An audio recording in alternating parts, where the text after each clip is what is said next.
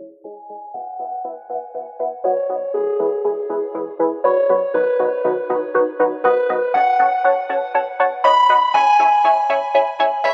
to the final episode of Absurdity, featuring yours truly, Ryan Becker, sick with a head cold and ready for the final episode. Tony, we did it. We released one episode. We did it. Every single week. No every breaks. Single week. I didn't think we were going to make it. I got to be completely honest. I did not think we were going to make it some weeks. We had some real close calls. That's for sure. Even tonight, so even close. this Oh my episode. gosh. With me being sick and us having a bunch of technical issues before we hit record tonight, this was a close call. So many crazy things happen tonight. Well, this whole holiday break has just been like insanity for my family, for myself. It's just been like absolutely bonkers. So to be able to be like the one steady thing that we've been able to do is record. It's like hallelujah.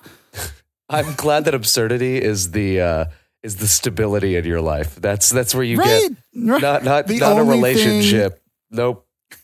Not church. Nope. Well, that's been steady too. Let's talk but that about hasn't been the entire year. Yeah. That has been steady the entire year. Yeah, this has been every single week, consistently.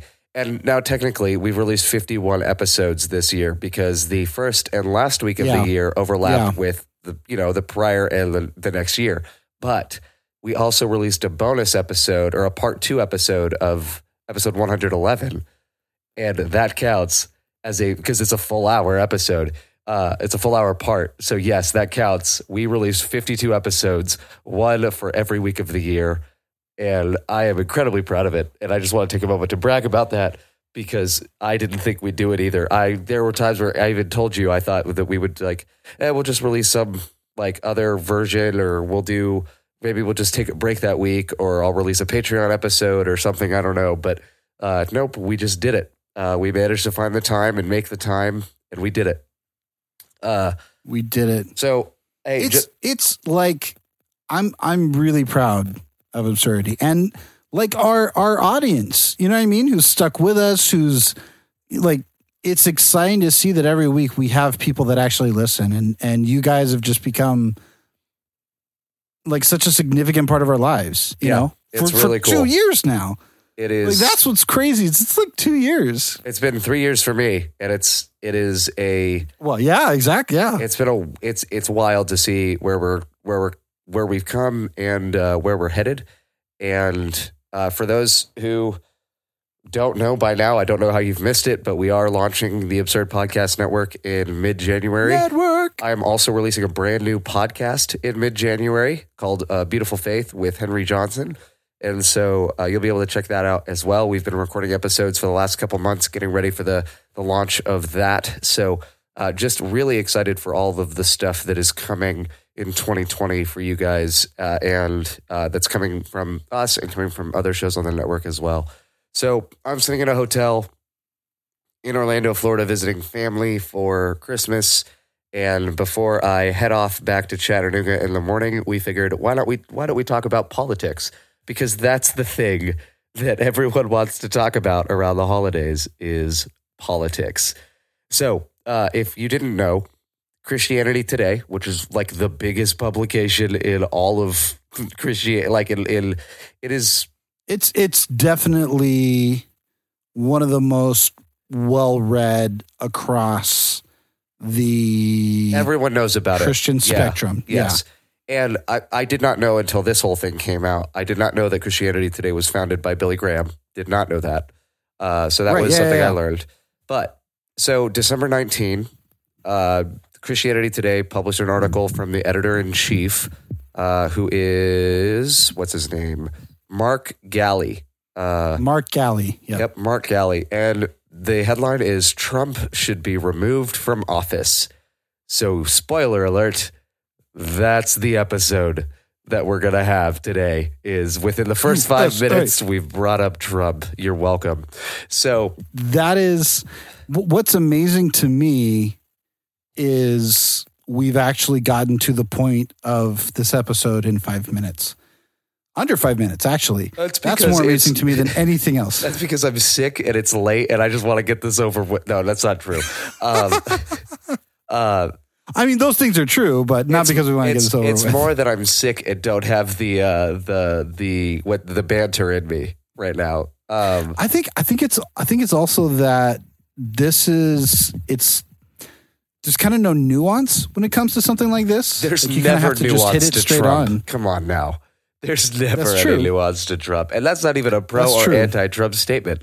Literally everyone would That's just agree. that is probably the most bipartisan statement I could probably make in the world right now. So Christianity Today publishes this article from the editor-in-chief, and they invoke Billy Graham's name. They invoke Clinton's name at one point because they talk about what Christianity Today wrote 20 years ago in 1998 about Clinton and Clinton and his immoral acts and his controversy. Yes. So they invoke history in this and their historical kind of record of speaking out in politics. And one of the things they say, the typical CT or Christianity Today approach is to stay above the fray and allow Christians with different political convictions to make their arguments in the public square, to encourage all to pursue justice according to their convictions and treat their political opposition as charitably as possible, right? So typically that's what they've tried to do. Then they a neutral ground. Yes. Yeah. And then they go on. The Switzerland of Christian magazines, if you will. Yes, exactly. That said, we do feel it, which, by the way, we're going to come back around to that. So, Tony, if I don't bring that up again, please remind me. And listeners, if I don't bring it up again and Tony doesn't remind me, then email me. Which is a high likelihood. High chance, but okay, we'll go with it. So they said, that said, we do feel it necessary from time to time to make our own opinions on political matters clear. So they do that. And one of the things they try to grant the president here, and I'm not going to go into like a ton of depth on this. I'm really not. I think we'll link all of these articles in the show notes for you, so you can take a look at those all you want. But I just one highlight from this that did get me was he says, let's grant this to the president. The Democrats have had it out for him from day one, and therefore nearly everything they do is under a cloud of partisan suspicion. Okay, fair. I'll grant him that. I will grant that statement. The Democrats really have had it out for Trump since day one. But the thing that catches me here is they say, and no, Mr. Trump did not have a serious opportunity to offer his side of the story in the House hearings on impeachment. All right. I'm only going to say this once, but they definitely subpoenaed people from the White House, and the White House openly said we are not participating in this impeachment process. If you want to talk about they didn't have a serious opportunity, they literally ignored subpoenas, and Trump ordered them to reject subpoenas, and then not everyone. I need to avoid generalities. But now several people are saying that it was a partisan hack job, and the Democrats didn't let Trump hear his have his side heard when Trump literally banned his side from speaking. Like, especially the people that were in on. It's a true statement that he hasn't, had his side speak. We haven't heard his side of the story. But you can't say, oh, well, it's because they didn't give him a chance. It's like, no, they literally ordered him to tell his side of the story. His people to do that. And he was like, no. Yes, exactly. So their whole thing, just cat's out of the bag here. This is the brief version of it. Is basically they say, look, he's been immoral. He has damaged the reputation of evangelicals, as have evangelicals' support of his immoral behavior and actions. One of the things that they say, how can we say with a straight face that abortion is a great evil that cannot be tolerated, and with the same straight face say that the bent and broken character of our nation's leader doesn't really matter in the end? And I think that's a fair question to ask, regardless of, what you happen to think of Trump. Like, a lot of people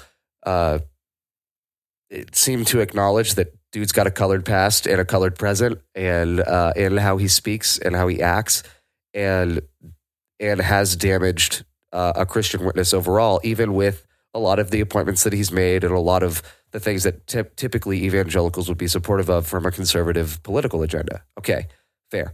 So after this, the Christian Post, I think, is the article that made this kind of public. Yeah. That was the magazine that did the next. Like they interviewed. Well, there was a letter that they posted, and then they also interviewed Mark Galley, Yes. the editor. So we'll put links to both of those. The only one that I'm going to mention here is the letter. So nearly 200 evangelical leaders slam Christianity Today for questioning their Christian witness. So they write 200 leaders all signed, 200 evangelical leaders all signed, which is weird that they say this because like one of them is definitely Michelle Bachmann, who is a U.S. House of Representatives former member. Yeah. So it's like, yeah. What? You're not an evangelical leader. You were a rep. I don't, what? I mean, she's definitely a person of note. She is a leader who happens to be an evangelical. Right. Yeah. Like that's, I mean, it's like saying, oh, well, what's the guy the singer who's like always on Oprah and yep. Oh, I can't remember who's Adventist. I can't remember his name now. Oh, but that's like saying, well, he's an Adventist leader is like, well, I mean, he's well known and Adventist, but he's not a biblical scholar. Like he's not on, the GC delegate or anything. Exactly. So this letter dives in to Mark Galley's past and his bias that he's written about against conservatives. And they go into Mr. Galley has written other statements about Americans who chose Donald Trump and referring to them as these other evangelicals who often haven't finished college. And if they have jobs, and apparently most of them don't, then they are blue collar jobs or entry level work, as he describes himself with pride as an elite evangelical. It's annoying that in this letter, they don't actually cite any of those as far as where they got them from, but I'm not going to question necessarily it. I'm just going to say fair point to him for if he's going to write an article about Trump should step down and talk about how they want to speak into politics and how he has a history of not doing so, well, then doing so in his history is probably a bad thing. And not acknowledging is a bad, that's a pretty grave misstep from him. Right. Which, that it is. Yeah. Like, again, they didn't post any links. And so it's like, but I'm sure that he said that before. Well, I'm not sure. I'm going to assume that they actually read something where he said that. Whether or not it was taken out of context, I don't know. But to say that and then say, oh, well, we're trying not to be political. It's like, all right, well, you can't yell at somebody and be like, you dumb backwood hick, and then be like, but we're trying to stay out of politics. I'm like, all right, well, you can't do that. Yep. So the most damning part of this, other than some of that against Galley, was this is what they said. Your editorial offensively questioned the spiritual integrity and Christian witness of tens of millions of believers who take seriously their civic and moral obligations. It not only targeted our president, it also targeted those of us who support him and have supported you. So they go pretty far here in basically saying if you're supporting him, then your Christian witness is called into question. And the article quotes Franklin Graham, who says no, I don't agree with Galley. Even though my dad founded Christianity Today, he voted for Donald Trump, and I support Donald Trump. He supports Donald Trump. Yes. So Franklin Graham is one of the signatories on that on this letter. There's one of the bigger ones. Yeah. There's some interesting names on here. For sure. Yep. So I once again, links in the show notes. Go check them out. The purpose of this episode is not necessarily the content. The content of the letters themselves. It rather is the kind of larger conversation that came out from it. So the last article that I'll bring up is then Christianity Today makes a response from their president, and basically they talk about two ideas: a flag and a table. And they talk about how there is a time to plant your flag and say what you believe and stand by what you believe, and then there are times to sit at the table and welcome conversation. And they actually reference the letter. They as they were preparing, they even say, and since an open letter was published, even as we were preparing to publish this statement, let me simply say that I appreciate the thoughts it expresses, and I hope this statement too can be the beginning of a dialogue. So it is, Christianity Today basically defends their right to do this, their calling or their felt need to do this, their kind of compulsion to do this, and they believe they're doing their duty as well. And it is, I guess, for me, the conversation that I don't want to have, because I do think it's overdone, but it is a conversation that's come out of this is it okay for Christians to talk politics or get involved in politics? Which I mean, that the editorial, like the third article, that editorial, it even brings up, it calls it like a sickness. It's like the sickness is the politicization. That's a hard word. I don't blame you. That's hard. Yeah, that one's a hard word. That's like Hebrew. Say it 5 times flashbacks. Fast, and I believe that Beetlejuice will come up out of the. But the hyperpoliticization of, nailed it. Look at that. One time. That's pretty good. Of the church. And he says this is the sickness that has caused these issues to pop up. And that's really what's been going on. And what's interesting, I deleted the Twitter app for a little bit. I check it every once in a while to see if people have sent me messages. But I deleted it for a little bit while I was doing working on my exams. I needed to clear my head. Because you can go down some real rabbit trails. Yes, on that you app. Can. But as I was finishing up for the semester, I was checking out kind of how Twitter was reacting to this. And it is honestly incredible, man. Like, I have not looked at that at all, so I'm interested to hear your thoughts here. How divided it is. Like, even among Christians, like, how do I say this? I get that atheists and Christians aren't going to agree on politics, right? They're natural enemies. Like the Scots and the English, or the Scots and the Japanese. I wouldn't say they're natural enemies. I would say that they're... No, but I say that they tend to be diametrically opposed. Yes, I would get that. Their moral understandings and the worldviews, they tend to be, if not in opposition to each other, then just coming mutually from two, exclusive. Yes, they come from two separate. Right. Yeah. Like it's mutually exclusive. I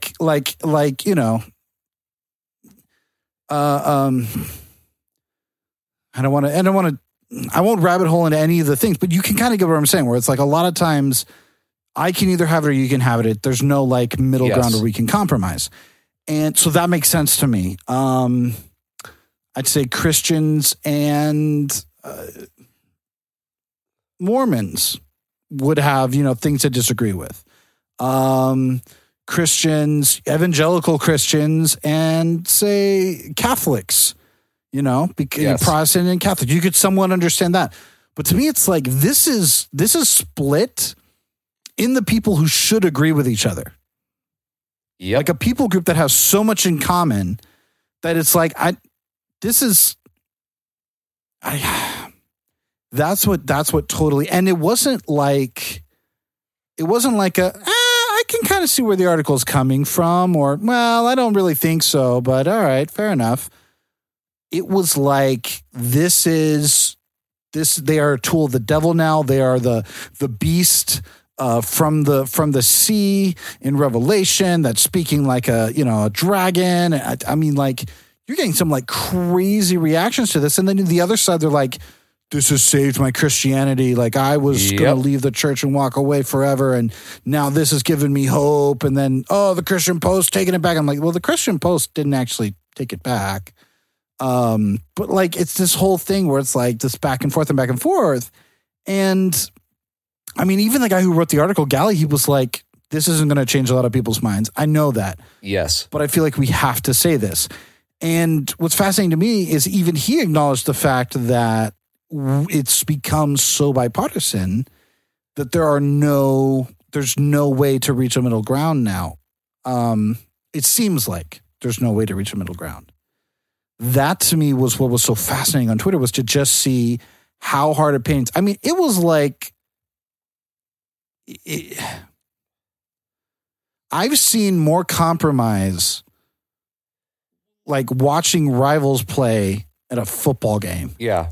You know what I mean? Well, like there was more like, the Patriots playing whoever, name it. And them just, you got to respect Tom Brady. Even people who hate the teams, like, I hate their guts, but gosh dang it. I'm a huge Dodgers fan. So when the San Francisco Giants won the World Series, it was like sand in ash in my mouth. All that was beautiful. It felt like Heyman, just the most beautiful wine is disgusting to me. But when I watched that series, I was like, doggone if they didn't play really, like they played good baseball. You got to tip your hat. I hate them. And the next season I was like, burn, but you got to tip their hat. They won. They played good. It's like you can't even have that level of mutual respect at all. There's more. I had more in common in that moment with Giants fans. And that's then I feel like this Twitter, and it's like, because at some stage we're all fans of baseball.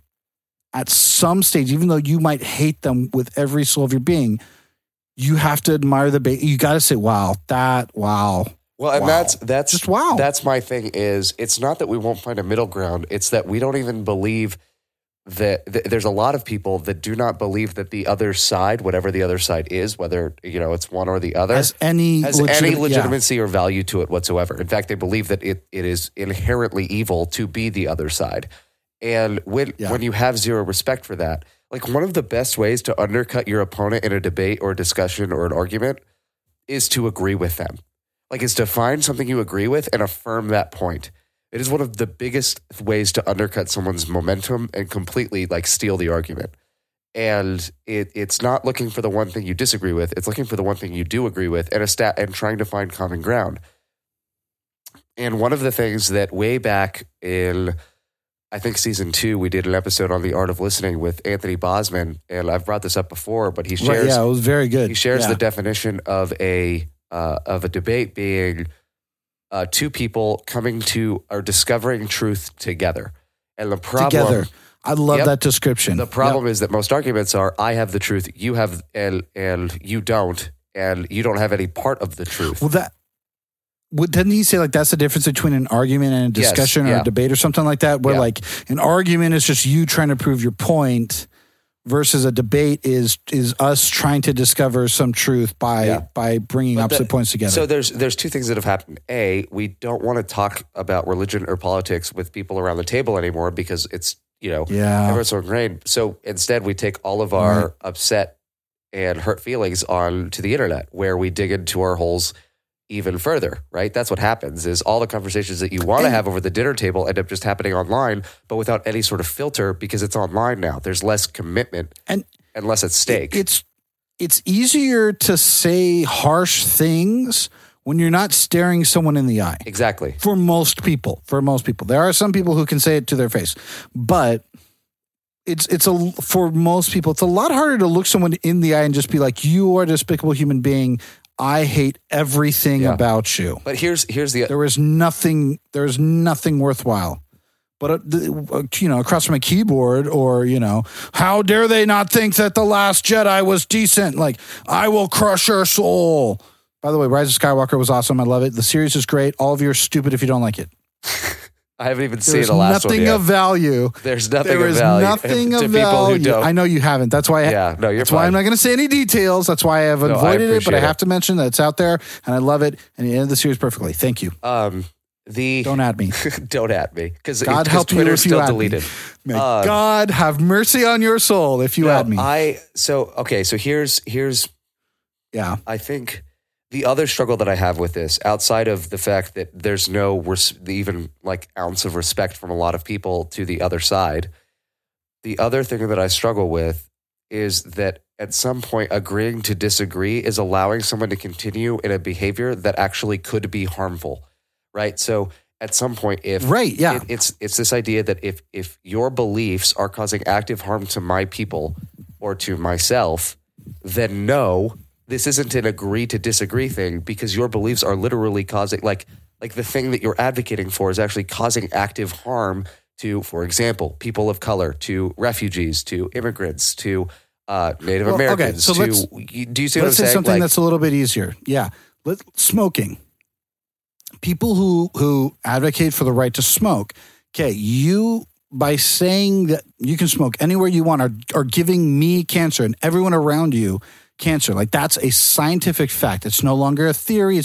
You are in fact giving everyone cancer. So it to just say, well, I mean, there's a right to, no, it's like it's not, we can argue all day about immigration, all this, but it's like, okay, the right for you to do whatever you want is going to kill other human beings. As someone with asthma, thank you for saying that. Yeah. Like that's yeah. So to me, I'm amazed. I'm like, I've never heard of a contact high when it comes to cocaine.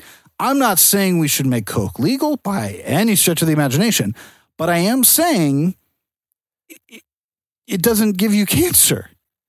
And yet, well, that we know of. I mean, they'll stab you. Well, yet. I mean, everything gives you cancer, but you'll probably die before the cancer would have a chance to do anything. I'm like, we know for a fact that smoking does that, and secondhand smoke causes this issue. Vaping now, I mean, it's not as prevalent, and there's a lot less people dying from it, but it's the same thing. It's like, if you got rid of vaping, it's like, yeah. But that's even a right just to yourself. It's like, yeah, there are some things where your rights are causing harm to other people. Your perceived rights or your privileges or whatever. Rights. Yes. It might even be a privilege. It might even be a right. But if it's coming at the cost of someone else, then we need to question, is this... let's be specific. Is this something that's a right that's worth keeping? I don't want to even say the cost of someone else, but I want to say the physical well-being or because like, right. Yes. What they'll say is like, physical, emotional, but your policies would make me well-being. have to pay more in taxes or whatever. And like, I'm sorry, I don't see you can get on me for this being a false dichotomy, but I don't think it is. Like, I don't see people being locked in cages and you paying increased taxes as the same thing. Like, I don't see that as oppression both ways. Sorry, I just don't. I get that, like, we've made it very clear already where we stand on this. And if you were listening and you were expecting us to be a little bit more neutral, like, I go listen to episode 107 if you want to understand my feelings on being neutral. Yeah.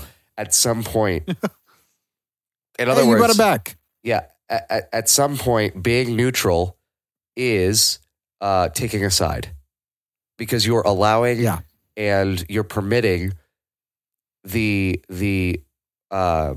dangerous behaviors or belief systems of another to continue doing their thing. Oh, I just don't worry about that thing. Well, because it's not a problem to you. Like, you have the privilege of not making it an issue in your life, whereas other people don't have that option.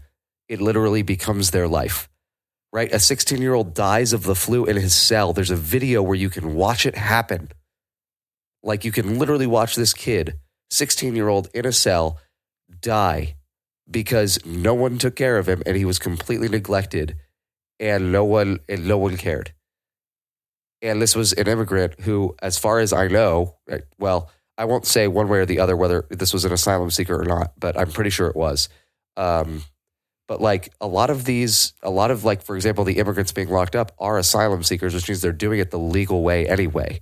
So, and they're still being locked up in a cage and forgotten about. Like, that doesn't make any sense to me. And so no, there's a certain point where I just can't be quiet about that anymore, because just being quiet out of respect for the oppressor. Well, and the thing is, this is what I respected about the article itself, and this is the idea about going into politics. Mark Alley was like, we're not really talking politics in the article. He says, I'm talking about moralization. And from a moral standpoint, this is how we have to act. And I think you have to look at that. And to me, I think that's where the intersection of Christianity and politics. You could Yes. argue for other places, but to me, I fall along the lines of absolutely where morality and politics intersect. That is where Christians should get involved. And by morality, I mean a biblical morality, not a traditional morality. Not your perceived morality. I mean, if you're a Christian, Jesus, yes, yeah.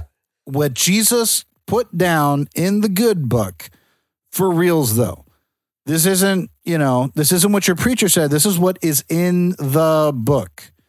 And when you read what's there, now granted, that is totally open to interpretation. And that's where, to me, the discussion can come in. But when it comes to things like abortion, okay, there are verses that talk about this. And granted, you can go back and forth on what that means and the perceived legalism, but it's like, yeah, we should take a stance on it. Whether it's one way or the other, we should take a stance on that. The death penalty. I don't think the Bible has a really hard feelings about whether it should be 55 or 65 on I-10 going through Florida, or not Florida, Louisiana. I don't know, whatever. Does I-10 even hit Florida? I don't think it does. Yes, it does. It passes through Florida. It passes through Florida? Yep. The top, like O'Collin? Okay. Yeah. Yay! North of Prayer I know, because I drove through it and then I hit the I-8. Yep. Cool story. Where was I? Something like, I don't really think the Bible I don't really think it has a strong view on those types of things. Or even, I think economics it does too, but let's say trade discussions with China, and NATO. It's like, no, I think that's you can use more common sense and economics and maybe use principles, but I don't think it has a hard stance. Definitely has a hard stance on things like smoking, murder, things like that. States of refuge. Like, it has a hard stance on divorce. Ooh, it has a hard. That's a hard one. It has a very hard stance on taking care of the poor, the orphan, and the widow. Ding, ding, ding, ding, ding. So let's say welfare. So it has a hard stance on it. And you can disagree with it all you want. You can say that it's not relevant. You can say that, but you have to, if you claim to be a Christian, you have to have a stance on it. You have to have a stance on it. Well, and I would argue that your stance should be in line with what the Bible actually says on those things. It should be in line with what the Bible says. If you're trying to live your life the way Jesus Christ talked, now I will say use an exegetical, historical, grammatical hermeneutic. All it is to say, don't just pick and choose where you want to read from it. Look at the actual text. Look at the context like of Thomas the text. Jefferson, look at the context of it, and read look it at in the a history. historical, grammatical way. But yeah, read what Jesus said, understand it, study it. If we're studying the Bible the way we say we do, I think the way that we vote changes a lot. And I don't mean party to party. I mean the way we vote. We actually go down and look at each issue on a micro-political level and a macro-political level. Well, and I think there's... And to be fair to Christianity Today, they write about this when they say, look at what we wrote about Clinton. They came out hard on Clinton. And they said, when he lies, he tears down the fabric of this nation. That's a true statement. That is a true statement. Well, and just so we're clear on this, Christianity Today's subscriptions have actually boomed since this happened. So if anyone thought they were going to hurt for this because they stood up against the evangelical right wing, they're not hurting. If anything, their subscriptions have actually grown from it. So there is that to say too. Yeah. And so, yeah, I mean, who knows? I mean, who knows if that's why they did it? Oh, I can't. I'm not going to question motive one way or the other. I'm just saying that's a reality of it. Yeah, I don't even know. Yeah, but that is a reality where it's like taking a hard stance. Usually, people want to listen to you, but I think at the same time, the question becomes: where do we as Christians get involved? And I think it absolutely is when it comes to that. Now, again, you can argue. For instance, I've had people say to me, "Okay, well, but the welfare state is different from." Providing for that should be an assignment of the church. That should be consigned to the church. And I'm like, correct. If churches were doing it, I don't think the state would have to. Yep. if every church and every denomination in this country had welfare programs for their communities, because there are a ton of churches across this great nation. I know I have driven all over this doggone great nation, and I'm not being facetious when I say that. I have literally driven through, I think, 45 of the 50 states. Wow. I think I'm missing like Connecticut. Half of them were with Steve over the summer. But I've literally driven through all of them, and there are a ton of churches. I virtually every single community I can think of has a church, a Christian church, not a place of worship, like a Christian church.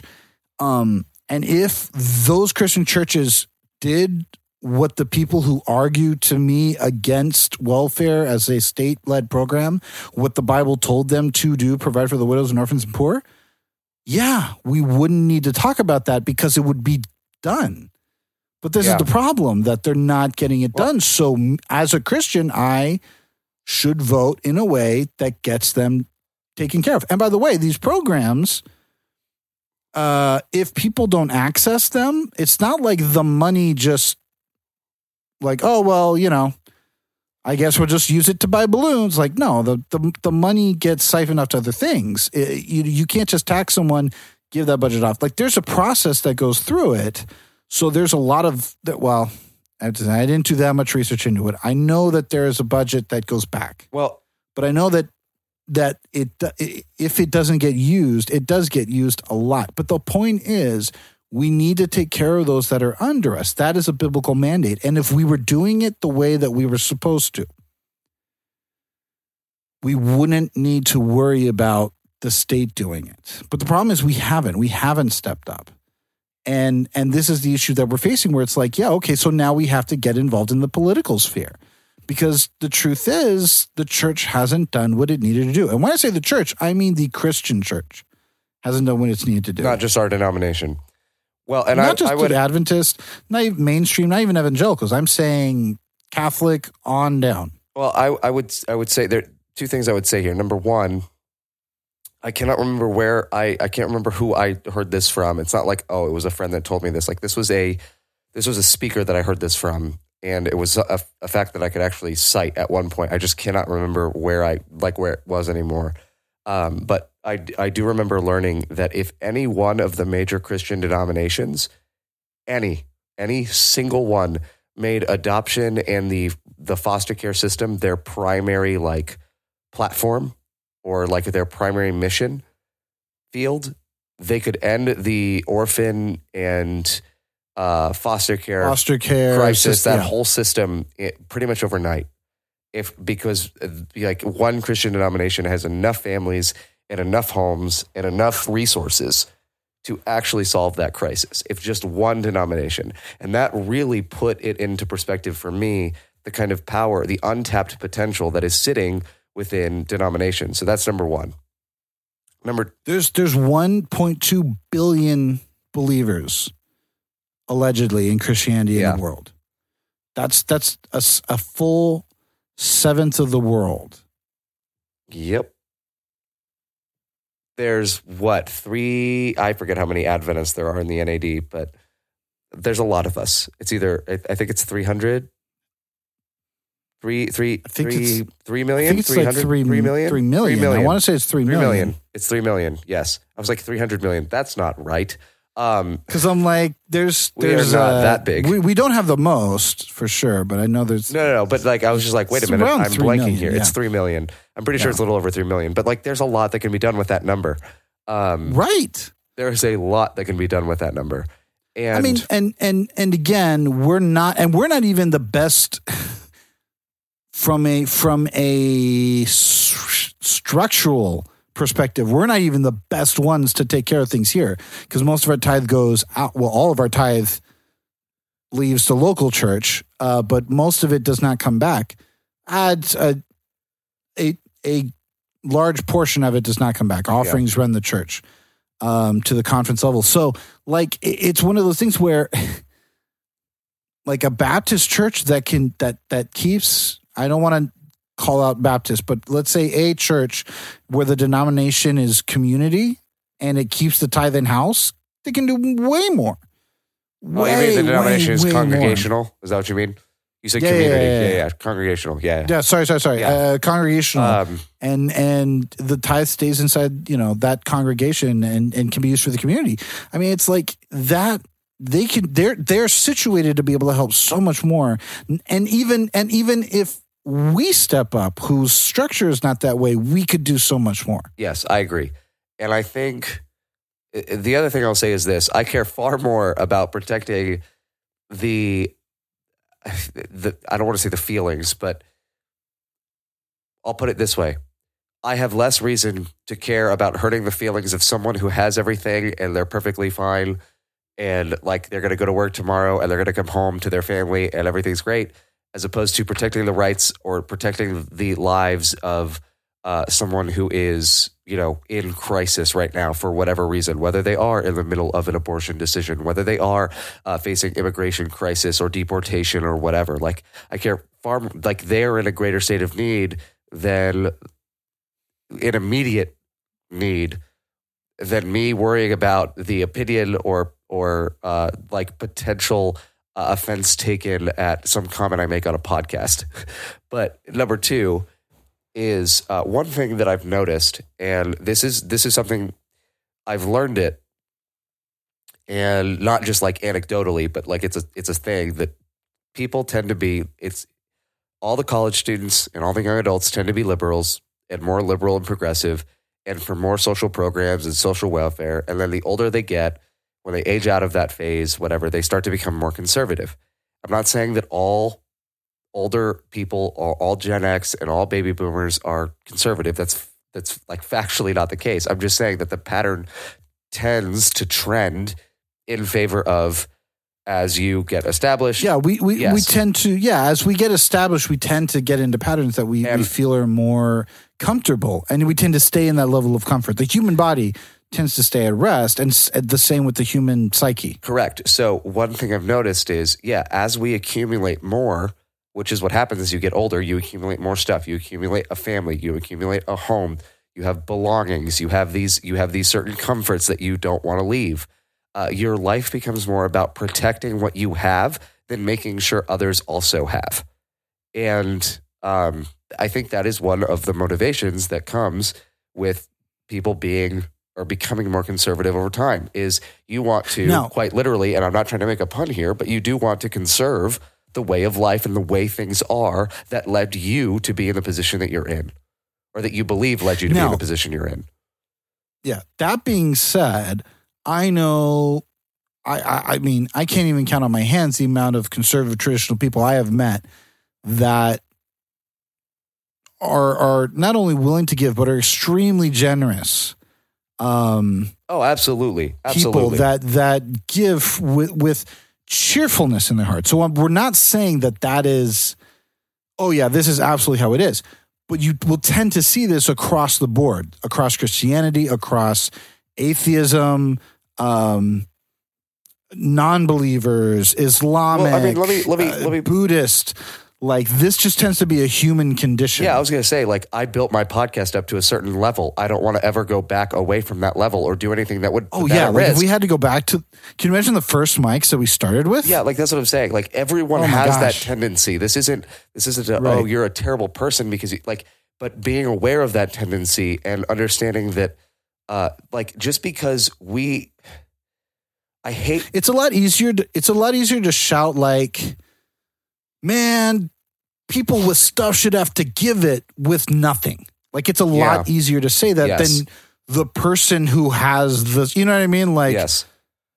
But that's my stuff. Like, it's your stuff. It's different. It's different when it's your stuff. It's a different ballgame. Yeah, 100%. And so I don't want it to sound like I'm knocking people who want to conserve what they did. I am going to knock the bootstrap mentality, though.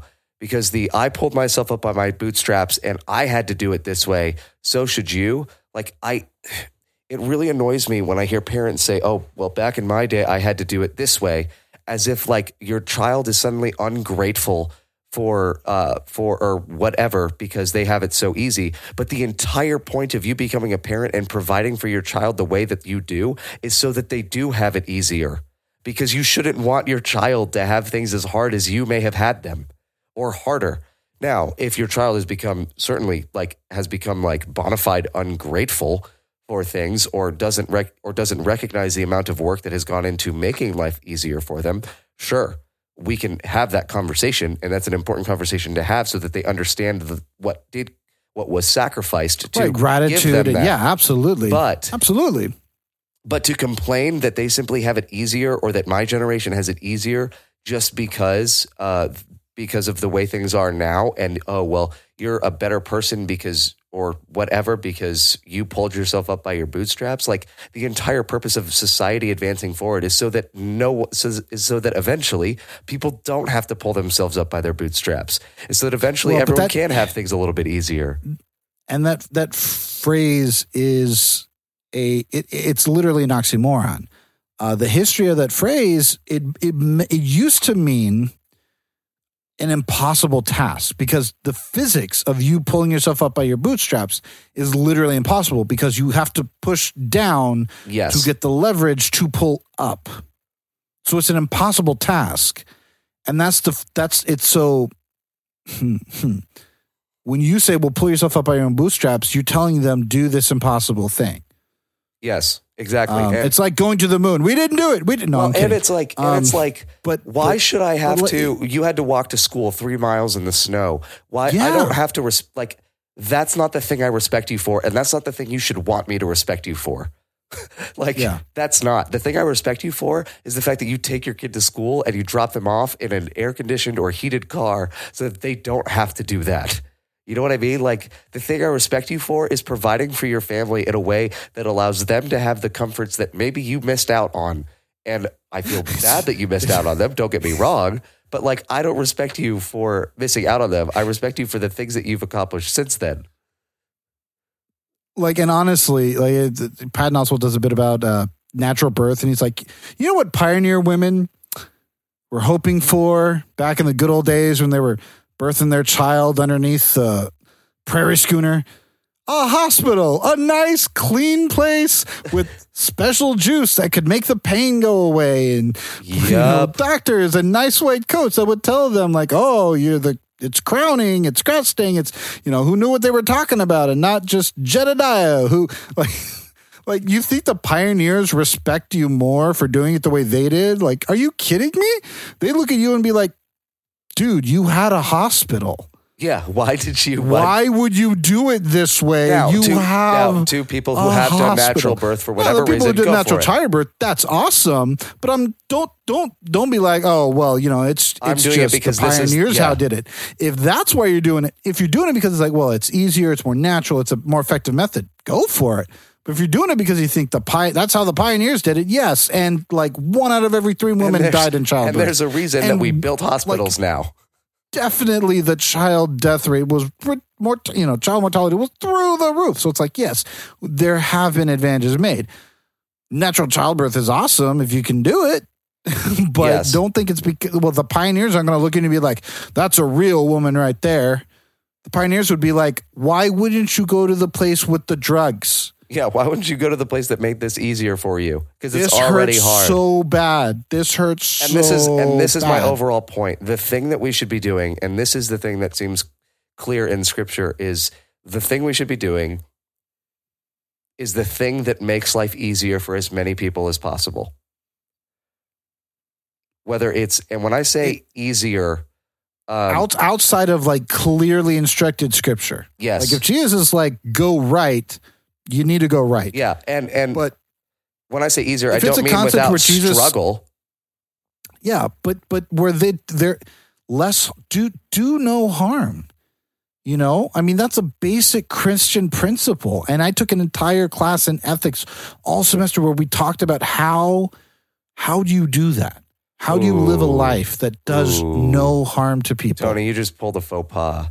You just sounded like that psychology major that took like gen psych and then started psychoanalyzing all of their friends. I took an ethics class this semester. I'm not saying that. I'm saying that was the entire question. Shut up. You shut up. But that's such a deep question that takes. How do we do no harm? How do you do that? How do you live a life where you live no harm? Faux pas. I'm not smarter. I didn't come up with an answer. I wish I did. That'd be great. But that's the whole point is like, that should be the question that we do is like, how do we do no harm?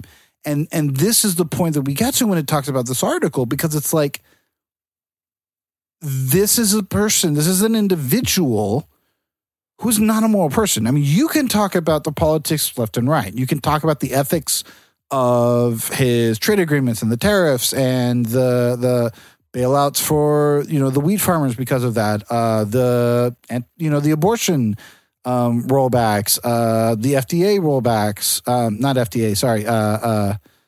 What's the one that does the water treatment? Well, even net neutrality. And I mean, we can talk about all that, all day, but in his personal life and in the public life, he has exhibited a lack of morals that goes by what the Bible has mentioned. Yeah. Well, and I would challenge one more thing with that too. If you're worried that like, Pence would be the person that replaces him if the impeachment is fully successful and the Senate trial it goes through, like, then Pence is president and he's worse. What I would challenge you to not weigh Pence versus Trump, but weigh Pence versus the historical precedents that is set if we simply ignore impeachment laws or like the way our government actually functions as a government at its core. That's what I would weigh, right? Like, it's the law. And if he broke it, he broke it. And if Pence is the next president until, the election, I guess we reap what we sow on that. If Pence is such a bad thing. But here's the thing. Okay. Then again, we can talk about the politics of it. But the point was the morality of this individual is what we're questioning. We'll question the morality of the next individual when they come in. And the next individual who's elected, regardless of party, when they come in, we should question, right? I mean, like the Bereans. Yep. That was what made them, what's the phrase? They were more honorable, is the translation. Because they questioned, they sat there and said, is this what the Bible's really about? They looked at society. And they said, is the Bible fitting what this guy is telling me? And that guy happened to be Paul, and it turns out it was. Is the Bible fitting what this president is telling you? Is his life, the way he's living it, fitting what the Bible is telling you? And one thing that should be made clear here is the president, by saying that the Bible is his favorite book, by talking about is submitting himself to that authority. He is submitting himself to that critique that authority. And that authority, which means you have the obligation to do that. It's different if this is an atheist president, his pastor, or a Muslim president, or whatever. It's a different ball game there than it is for a president who says, I am a Christian and I believe these things and I do these things and the Bible's my favorite book. And right. The morality. Yeah. Again, you can argue the politics. We can talk about the politics. We're not here to do that. We're talking about the morality of it, and we should involve ourselves in that and say, no, you're not allowed to. That's not okay. And we can, and I'm sure, and I got this at the elections. The morality, Hillary's a thief and this. Okay, sure. Then when she gets elected, I will. If you think I'm not questioning her morality either, or the morality of anybody that's elected, we have the current president we have. That's the reality that we have. That's who I'm questioning because he got elected. I'll question the next. I question the morality of a lot of people in politics. He also questions my morality quite a lot. I question Ryan's morality. I question my morality. More Ryan's morality, just because it's fun. Yeah, it's a thought experiment. It's just a good time. It's a good Friday night activity with your friends. Hey Ryan, if you were a hot dog, would you eat yourself? No, I would not. I know I would. Smother myself in onions and mustard. Where is this from? But I think where's this from? That's the Will Ferrell sketch from SNL where he does. Yes. Okay. What's the Chicago Cubs announcer? God, Cubs win. Cubs. Oh, I can't remember his name now. Why is it? I know it too. I was just in Chicago. Chicago. Yeah. So he plays with the big old glasses, and oh man, it's killing me. Anyway, Google Chicago baseball announcer, and his name will come up. But yeah, that's he does that. I think that one specifically was. I want to say that one specifically was the episode with Jeff Goldblum where he did that. But I think we can all agree that Jeff Goldblum is a beautiful human being. I was going to say, I think when you say I think we all can agree, that's usually something that is guaranteed that no one can agree on. I stand by my statement. Jeff Goldblum is a beautiful human being. I'm not racist, but that's what that is. We talked about the word "but" before. I think it's something that we have a consensus on. Kind of coming back to the point, like we need to be able to separate our politics from not separate our politics, but acknowledge the morality of whoever it is. And I guarantee you, the next person who's up here. By the way, I question Obama's morality, dude. He allowed for drone strikes on unarmed civilians. I question that, and I don't support that. I mean, whether or not the intelligence was faulty, and we can get into that, but I question them. That's not okay. And he smoked, which is why I also brought that up, because he smoked cigarettes. Now, he did it outside, away from people, whatever, but he smoked cigarettes. And I'm like, look, I get it that it's a stressful job, but you're causing other people cancer. If they're nearby, you're giving them cancer. You have to question those things. And I think that it's important for us to support the government that is there. That is a clear biblical mandate. But I think it's also important for us to hold it accountable. So basically what we're saying is vote in 2020. That's this entire episode. Vote, and also get involved in your local community to the point where you can show people what a correct moral life does. Okay, and here's the only reason why I say we should. This is the only reason why.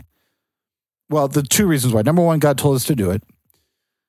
Number two, I truly believe in my heart of hearts that a moral life lived according to the Christian structure and the Christian way of life is one that is going to make you a better citizen of this country and of the world, a better human being, and just a better person. And we don't mean comparison-wise, like better than not other in comparison. people. We just mean like you'll be a better according person. to you. Yeah, better You're you. going to be the best you, and the more you live according to that life, the better you're going to be.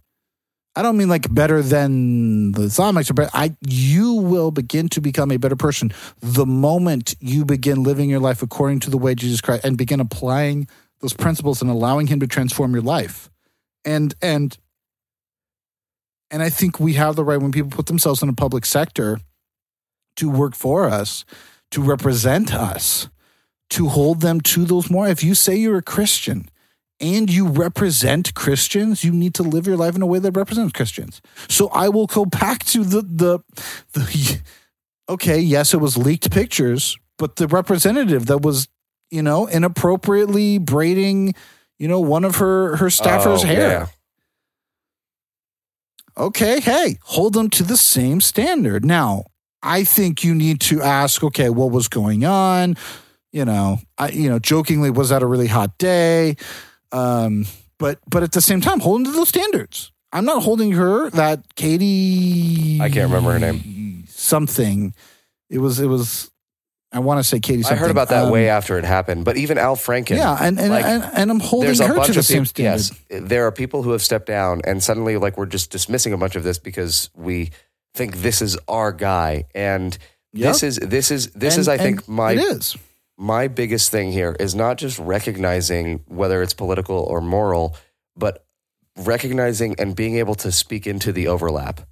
And taking the opportunity to speak into those moments where those two worlds collide and overlap at least. Yeah. That is where our civic duty and responsibility lies as far as our Christianity is concerned. I don't think that means we legislate our own beliefs onto everyone else. I don't think that necessarily means that, there are states that I was just reading this earlier. There are states that are requiring a specific kind of abortion reversing process that the study was deemed so dangerous they canceled it almost immediately. And there are some states that still require hospitals and treatment centers to offer this as a service. And like the studies on it were deemed too dangerous to continue almost immediately. So the studies couldn't even come to a conclusion with actual numbers because they said, no, we're not going to subject people to this. That's like, there are times where we do need to actually speak up and say this is causing harm. This is causing harm. Yes, this exactly. is causing harm. If we want to talk about don't go 46 and a 45, that's fine. But if you want to, if you know, we can agree to disagree. Yes. But if you want to talk about like, is murder okay, or is immigration, like if the way that you handle these policy issues or these political issues, if they overlap with your moral obligations as a Christian, then as a Christian, you guess what? That's where you speak up and say something. And so I think that's what we're doing here. And to anyone that we may have offended, I've talk to us. Let's talk about it. Let's have a conversation. Like because I believe that I have much more in common with.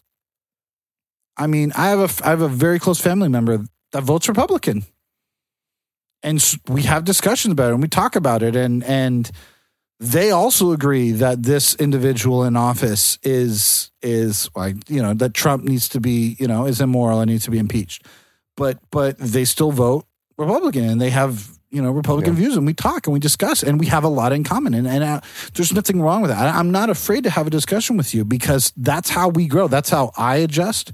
That's how you adjust. That's how we come to a better conclusion.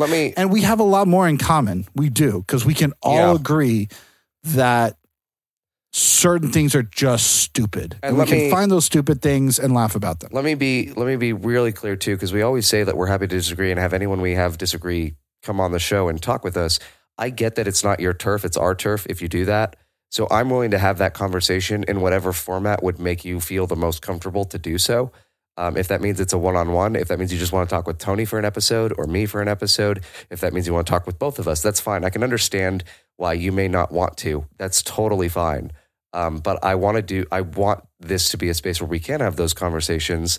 And so I really want to be clear in that I'm willing to make whatever concessions or accommodations that are reasonable that I can make in order to facilitate that kind of conversation.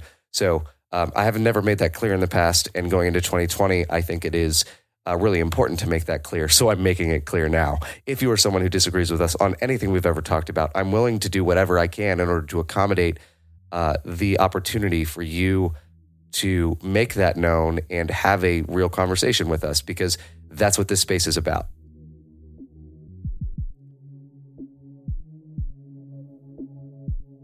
Yes. Perfect. Was I supposed to fight you? I disagree 100%. No, you're fine. Okay. I just love that, yes. that we ended that awkwardly. I think so. Fight me. I think Tony's silence there is a clear indication that both of us are tired, and it looks like this episode is pretty much wrapped up. So somewhere in the tired ramblings of Happy 2019. Yeah, happy 2019 and Happy New Year, depending on when you're listening to this episode, because this is both the last episode of 2019, the last episode of the 2010s decade, and the first episode of the 2020s decade, of the 20s, and the first episode of 2020.